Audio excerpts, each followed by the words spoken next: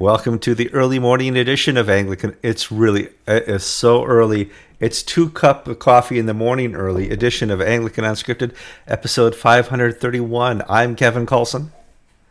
And I'm David Old, and it's actually late at night here in Sydney, Parramatta, New South Wales on Monday, the 10th of September 2019.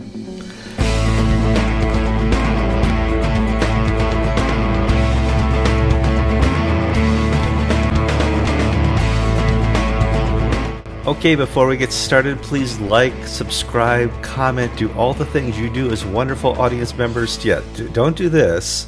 Do this to the episode, because you're going to learn lots of things about the craziness going down under. I have David Old. He's in Sydney this week, right? Yes, as always in Sydney, unless I'm from somewhere else. Yeah. Well, you were telling me you're flying home for your parents' anniversary soon, and I am. I'm very excited, Kevin. In 2 weeks' time, I'm off to my parents' golden wedding anniversary, and then possibly in October, I'm off to New Zealand for the consecration of the first bishop of the Fellowship of Confessing Anglicans down there. But for now, we're staying in Australia because there's enough going on in Australia to keep us busy here. Let's talk quickly about what's been going on. Kind of an update. Last time we spoke. Hey, I've heard rumors. This is what's going on. I saw, that there's going to be a blessing of same-sex marriage. They're trying to get it into a diocese and get the ball rolling. What's the update?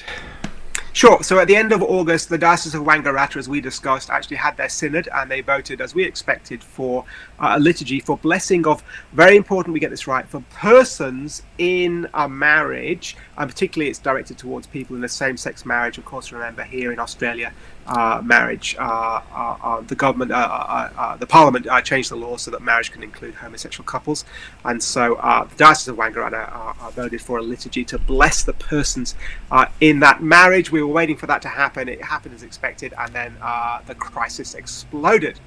So it's not a typical solemnize the marriage. It's if you're already married, come here, and we will bless people who are within this governmental marriage bond. Yes, well, it purports to be simply a blessing of the persons, and yet, if you look at the liturgy, there are vows that are made, and so it's a little bit confusing what's actually going on in the liturgy, but probably the actual raw detail of the liturgy is a question for another discussion.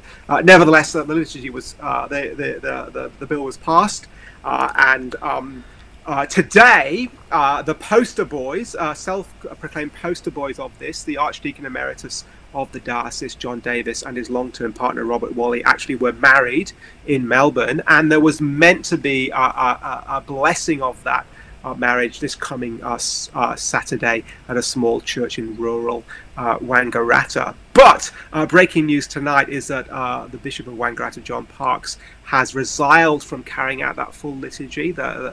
The primate this last week had urged him not to carry out that blessing until the appellate tribunal here in Australia had ruled on the matter. Now, the appellate tribunal is like a court of appeals, not quite the right thing. It's more an opinion-giving body in the Anglican Church of Australia, and the primate had referred the question of this blessing to that tribunal and asked them for their opinion on whether it was consistent with the basic principles of the Anglican Church of Australia. And so Bishop John Parks acceded to that request from the primate, and has just announced today that he won't be carrying out the blessing, although there will still be a service and he will still do something. What that something is remains to be seen.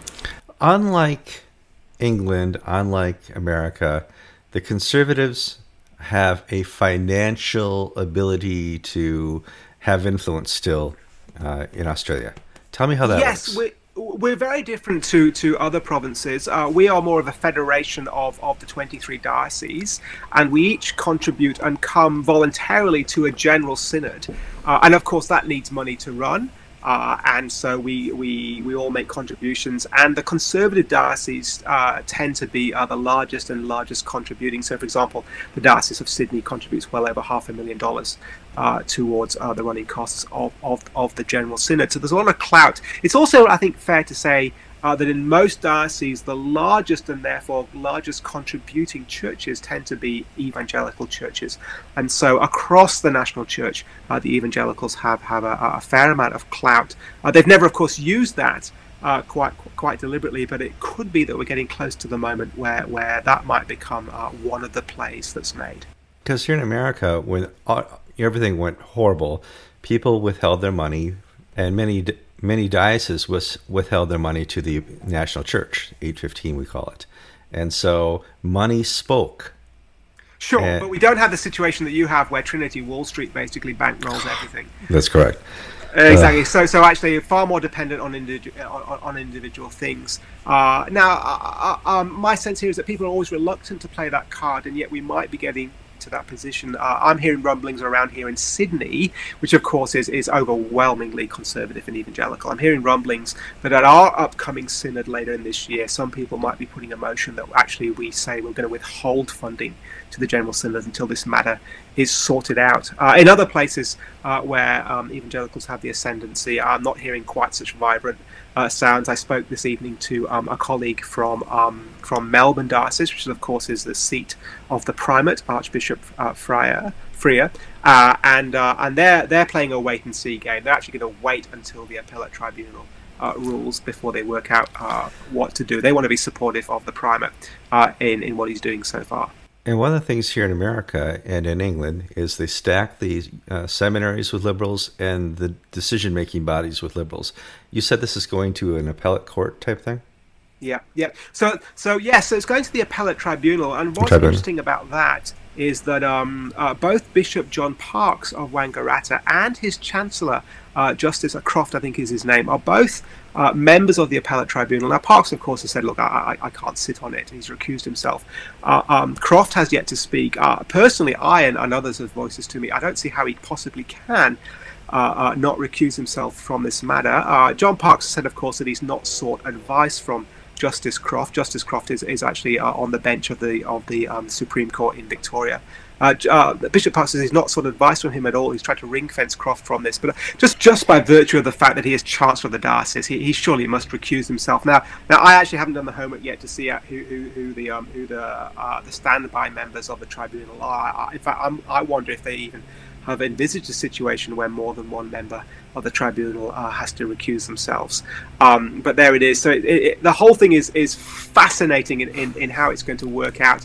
I've yet to do a proper analysis of whether the question will be in the affirmative or not. When you look at the liturgy, it does seem a bit weird. It does seem like it's affirming marriage between two persons of the same sex. It does look like it's a liturgy that's been approved by a diocese but not approved by the national church. So it seems like it would fail. But look, do you know what? The appellate tribunal has, quite frankly, proved to be a political body as well as simply a legal body in the past, and so you just can't tell what the outcome will be. Well, obviously you want to stay tuned to this. Where are you posting updates? So updates on my personal website, davidold.net. I'm trying to keep that very, very regularly updated as the news breaks all the time. I've got a number of very good sources in and around the diocese itself and elsewhere. We're well linked in now to many of the conservative leaders throughout the Anglican Church of Australia, and some of whom would call themselves moderates. And so we think we've got a pretty good idea of what people are saying around the traps, and we'll keep reporting the facts and also what people are saying about the facts. And of course, we'll keep updating you here at Anglican TV as well, Kevin. Now, you also got a brand new earpiece. You become official. I did. I took your advice and I got this lovely little earpiece thing. So I'm at home today, so I don't have my proper microphone set. That's all right. And we're actually lighting up with a desk lamp tonight. Okay, David, we look forward to future updates. I know there's going to be lots of crazy things going on down under. And there's bound to be more, Kevin. I'm Kevin Carlson. And I'm David Old. You've been watching Anglican Unscripted, episode 531.